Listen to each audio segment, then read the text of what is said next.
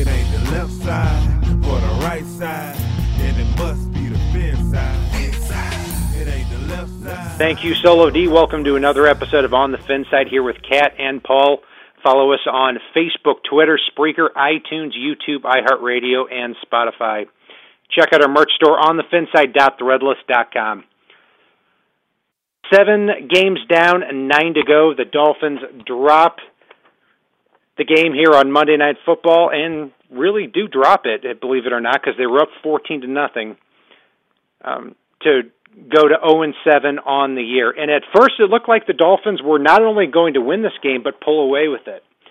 20 minutes into the game, it's 14-0 Dolphins, and they've got the ball crossing the midfield stripe, and they just could not keep the momentum going, Paul. Yeah, no, Miami had this game well in hand. Looked like they were going to be able to not just pull away, but absolutely destroy the Pittsburgh Steelers. And then basically as a team, they kind of collectively just threw up in their own laps. There's always that kind of oh shit moment, and to me it happened with 1:22 left in the first half when the Dolphins were up 14-3.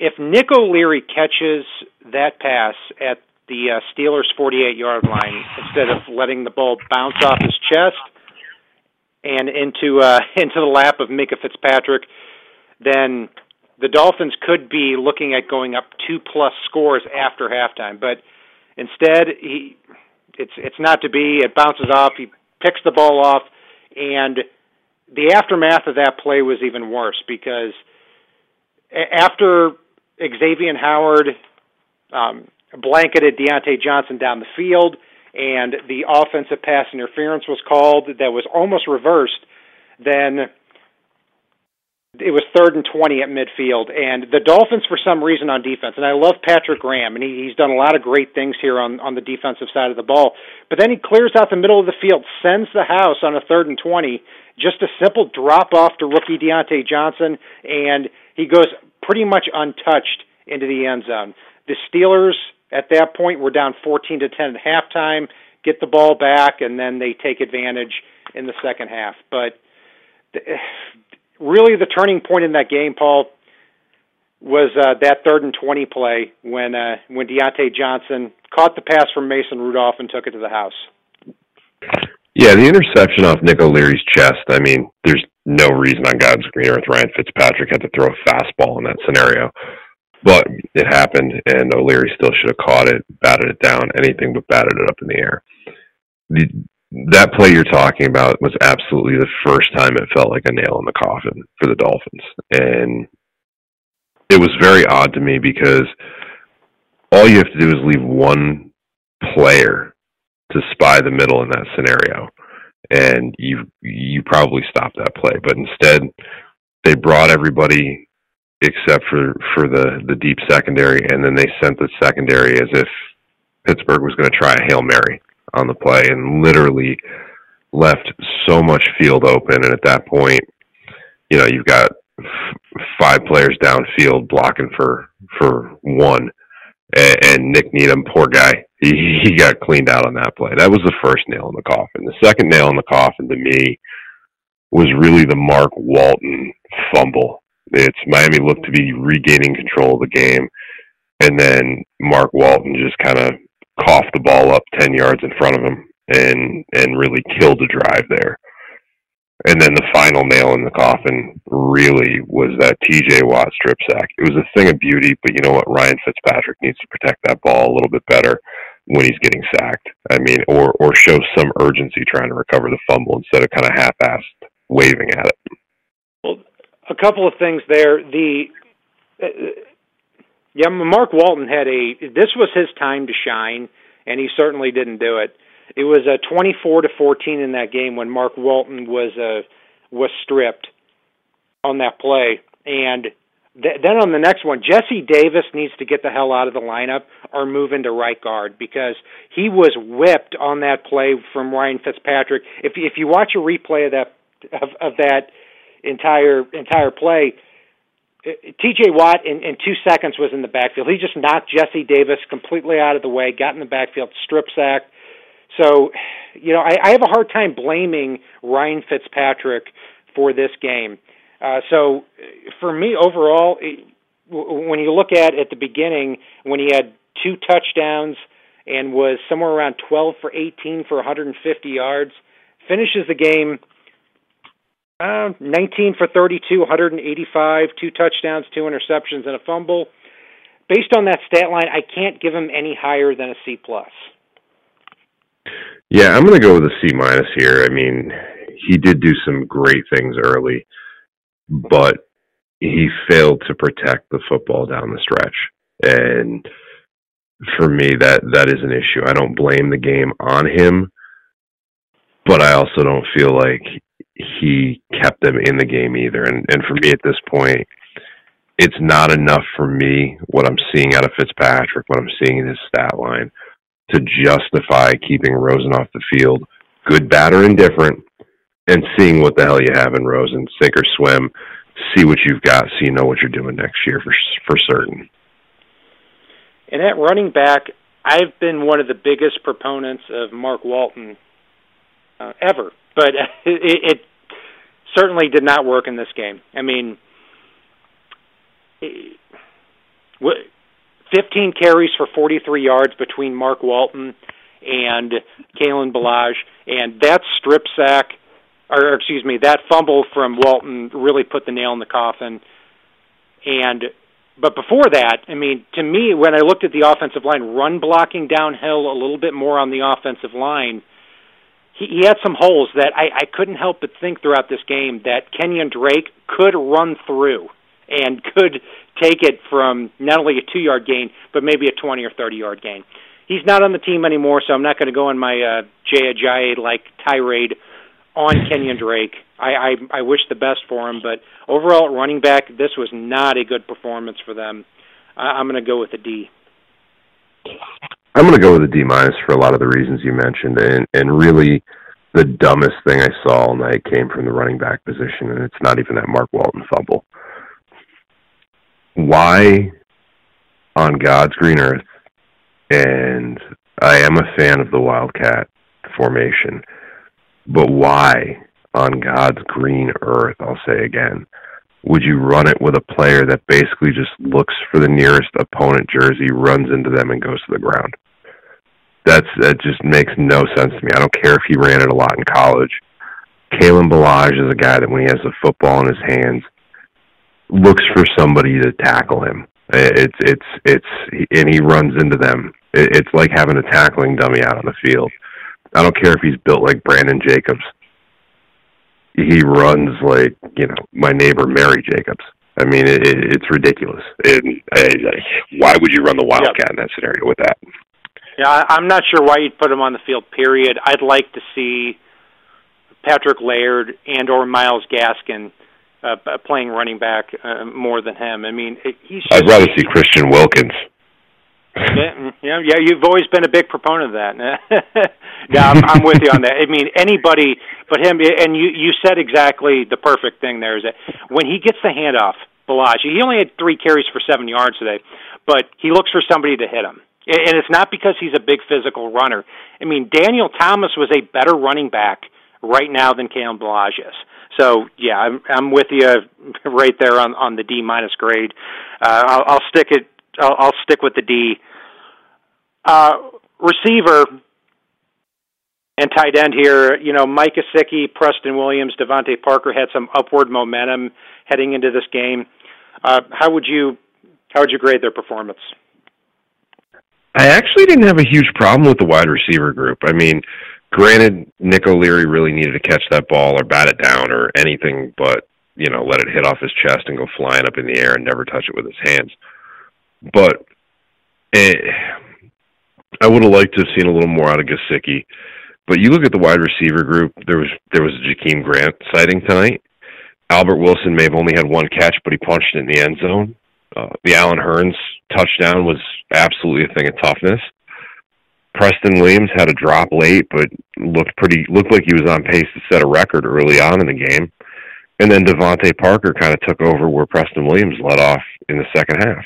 So all in all, I didn't have a huge problem with the receiver group today. and I can go with a B for them. Yeah, I'm going to go with a C+. Not anything terrible that stood out. And Preston Williams had a big drop on a pass when the Dolphins were down 17-14 that could have ended up giving them a first down. But other than that, yeah, I mean, Allen Hurns and Jakeem Grant got into action. Allen Hurns had a physical touchdown, and Jakeem Grant, it was nice to see him get 2 catches for 34 yards. And, yeah, early in the game, Preston Williams was eating Joe Hayden's lunch there on the outside. I hope we see more of that from him as we continue to go forward. And I was hoping that the Dolphins would structure their offense in a way where they would line up Preston Williams and Devontae Parker on the outside against Joe Hayden and Steven Nelson. That wasn't the case. They got into a situation where they were starting to just heave the ball down the field. So, yeah, I'm going to go with a C+ for them. Along the offensive line, and I'll admit I have a little bit more work to do because we're doing this just 20, 30 minutes after the show here. The interior of the offensive line, I still continue to be impressed with Evan Boehm.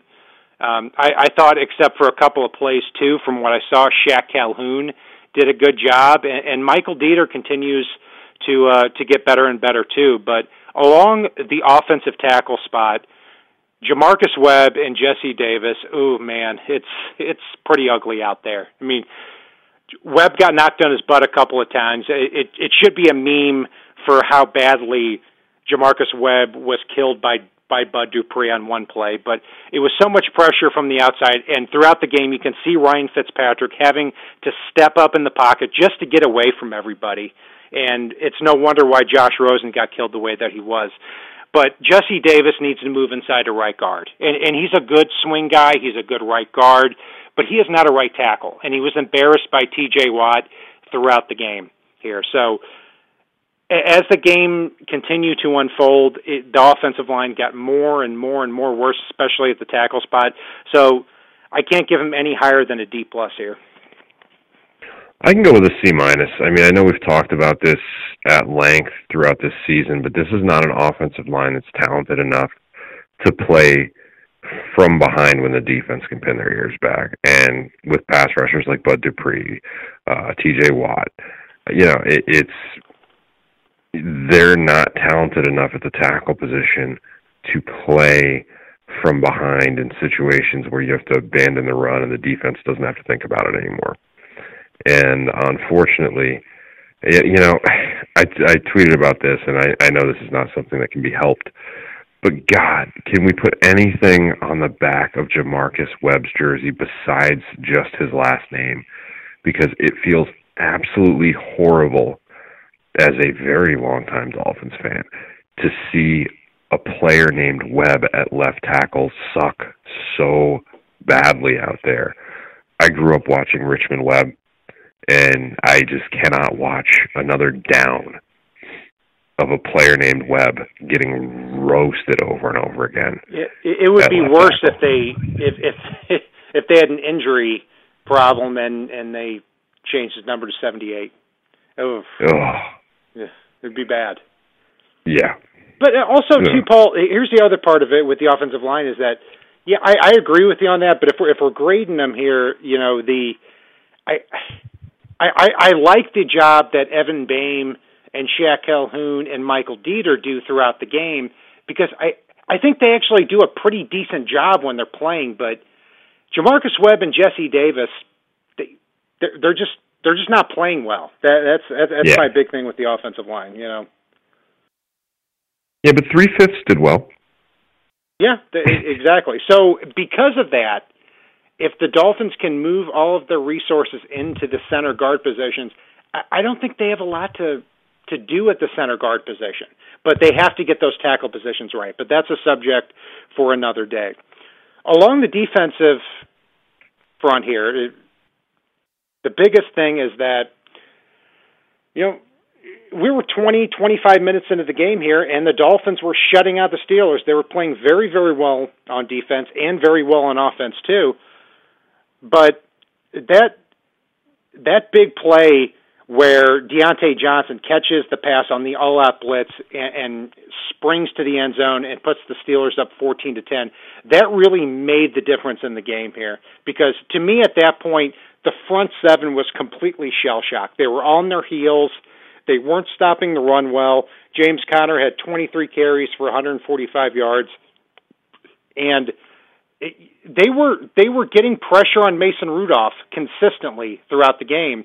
But after that play, it seemed like Taco Charlton, Vince Beagle, Raekwon McMillan, they were dropping back a little bit more in coverage instead of going to the quarterback. I wish Patrick Graham in this game had sent more players to had diversified things a little bit more along that front seven to stop the run and to add some pressure. But I can't ignore that in the second half, the pass rush was non-existent, and James Conner finished the game with 23 carries for 145 yards. The big thing here is Chase Young out of Ohio State, a very big consideration if the Dolphins, pick second or third in the NFL draft, if not first. So anyway, that's a long way of me saying that with the front seven, I'm going to give them a C. I'm going to give them a C+, and I know James Conner rushed for a lot of yards, but a lot of that was gashing the linebackers and secondary there. I thought Christian Wilkins had probably his best game as a Dolphin, which may not be saying a lot, but at least he was present. John Jenkins turned in one of those games again where, he was definitely a pleasant surprise. I thought there were times where Jerome Baker finally looked like the linebacker we've been waiting for. And Sam McGuavin had a sack to go along with Taco Charlton's sack. And really, I just need to see those a little more often. And I thought Davin Godchaux had a good game.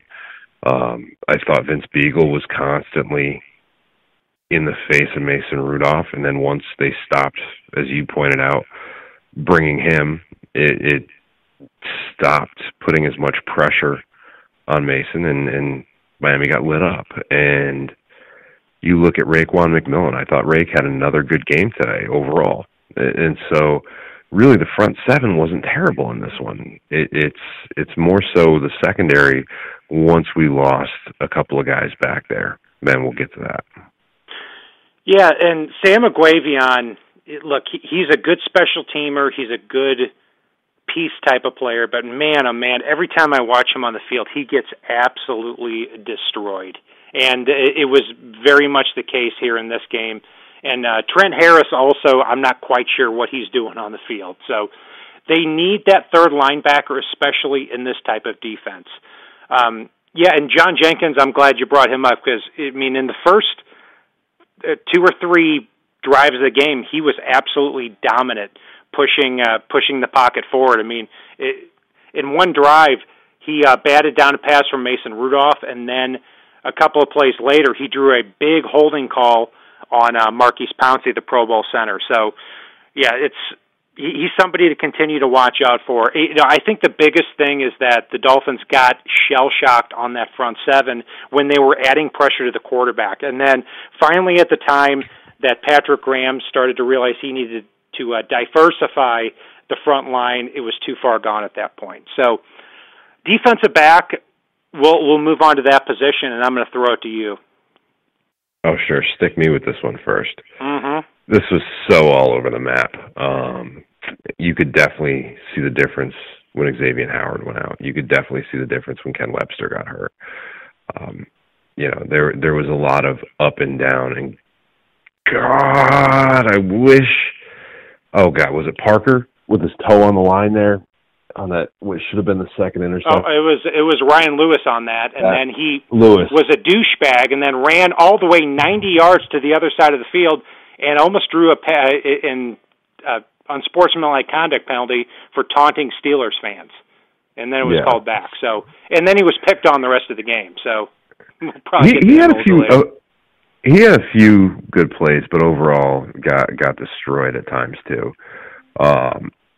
You look at Eric Rowe was okay-ish at safety. I didn't have a problem with Bobby McCain. It's really once they got to their second, third, fourth corners that they left a lot of passing lanes open. They left a lot of routes open and uncovered. And that's where we saw the pass rush diminish because Mason Rudolph didn't need time in the pocket. He was able to just pick them apart because there were uncovered receivers at times. I mean, One of the touchdowns by Juju Smith-Schuster, he just made an unbelievable play. I'm not faulting anyone on the Dolphins for that. He just, he beat Chris Lammons and took the ball away and made a great play with his ball skills, which he's known for. But overall, for me, unfortunately, after X went out, after Webster went out, it really dropped us down to a D+. Yeah, I'm gonna elevate that a little bit up to a C on that. Xavier Howard had not only an interception, but he should have had 2 or 3. But also, too, he gave up the play of the game because it was a moronish play call for Patrick Graham to send those players to Mason Rudolph on a 3rd and 20. Xavier Howard has to have the responsibility back there to go down and tackle that player. And if otherwise, he has to communicate to Nick Needham next to him to get that guy.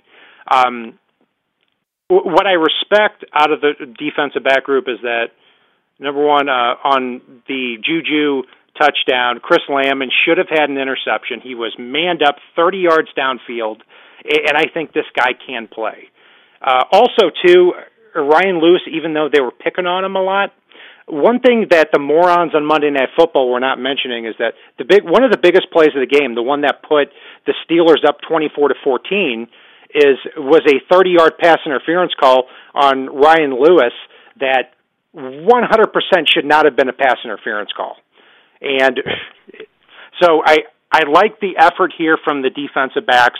Mason Rudolph threw for 250-plus yards, but, earlier in the game, he was absolutely rattled. I wish the Dolphins could have continued to keep the heat on him throughout the game. But once that pass went to Deontay Johnson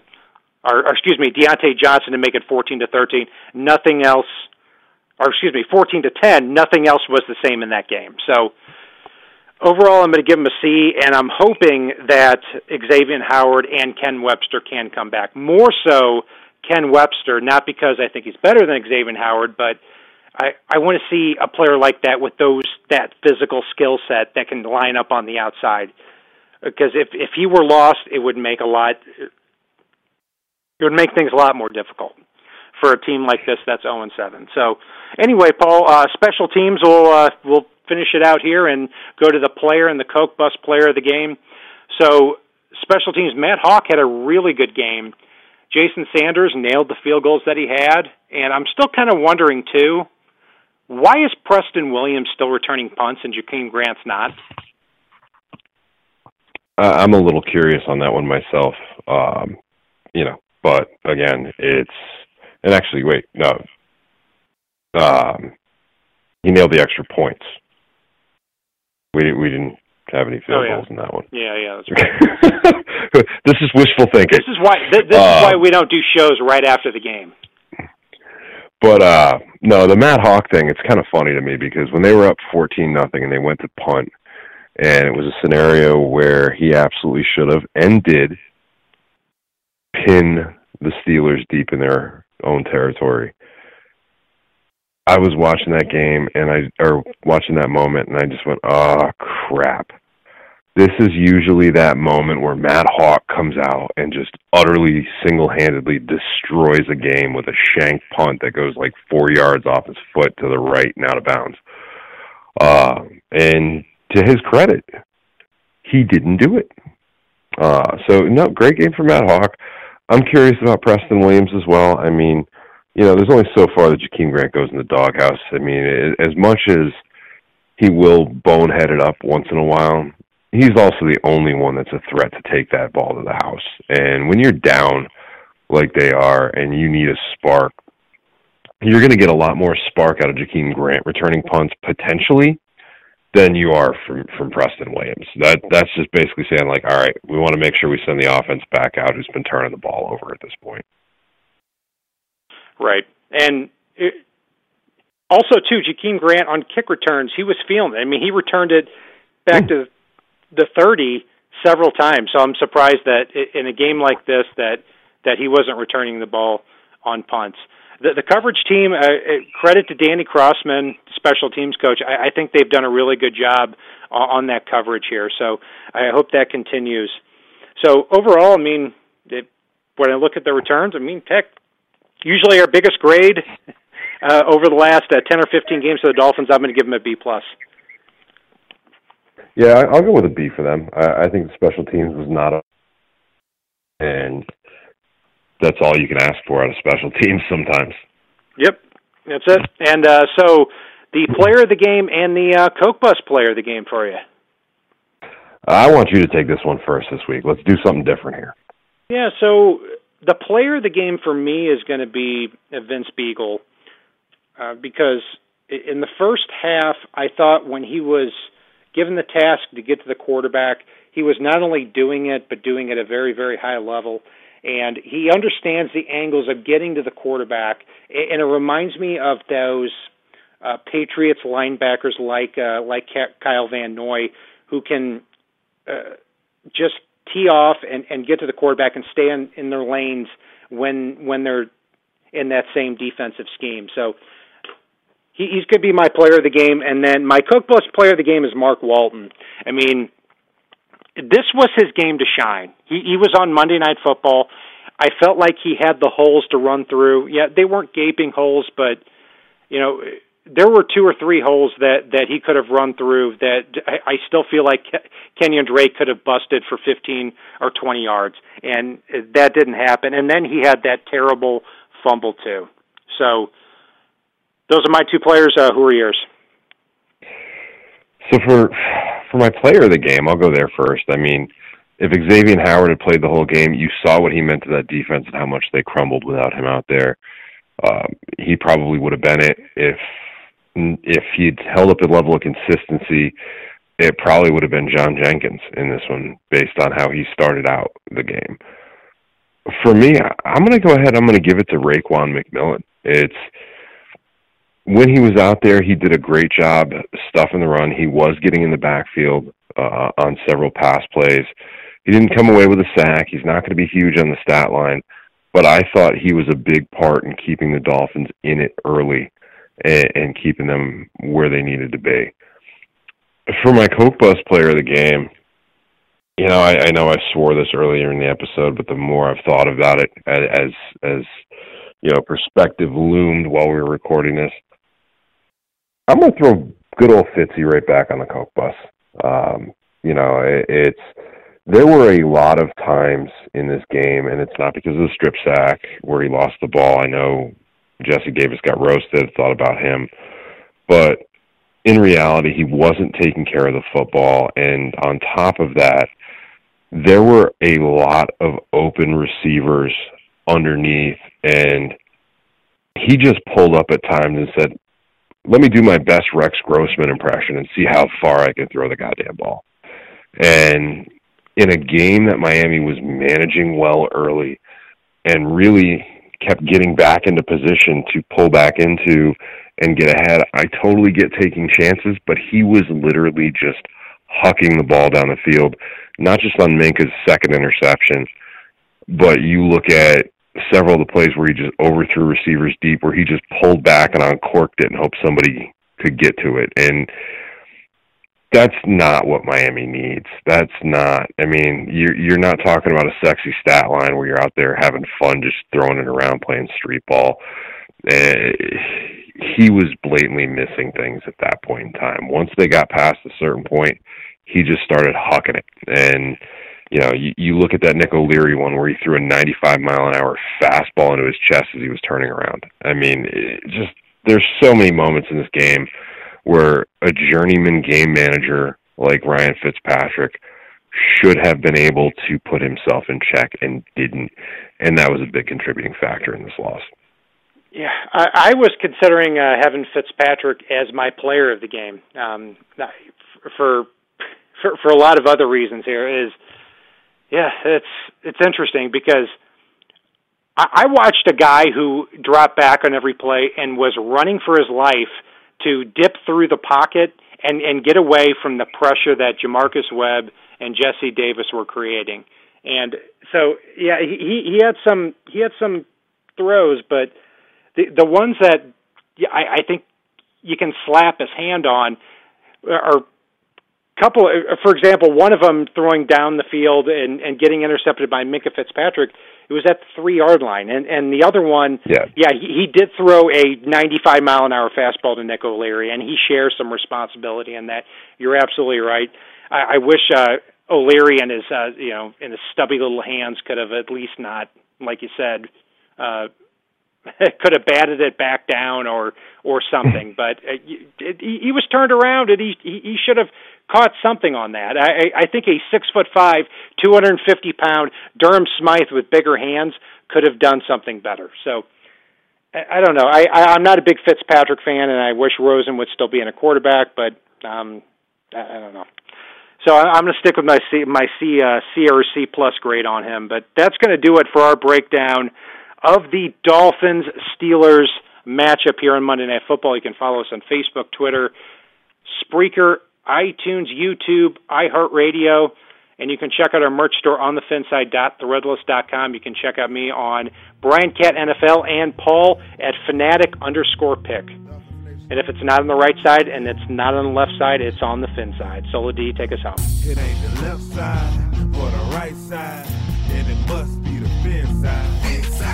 It ain't the left side or the right side, then it must be the fin side. Listen, Dolphins fans across the land all tuning in to see what Brian Cat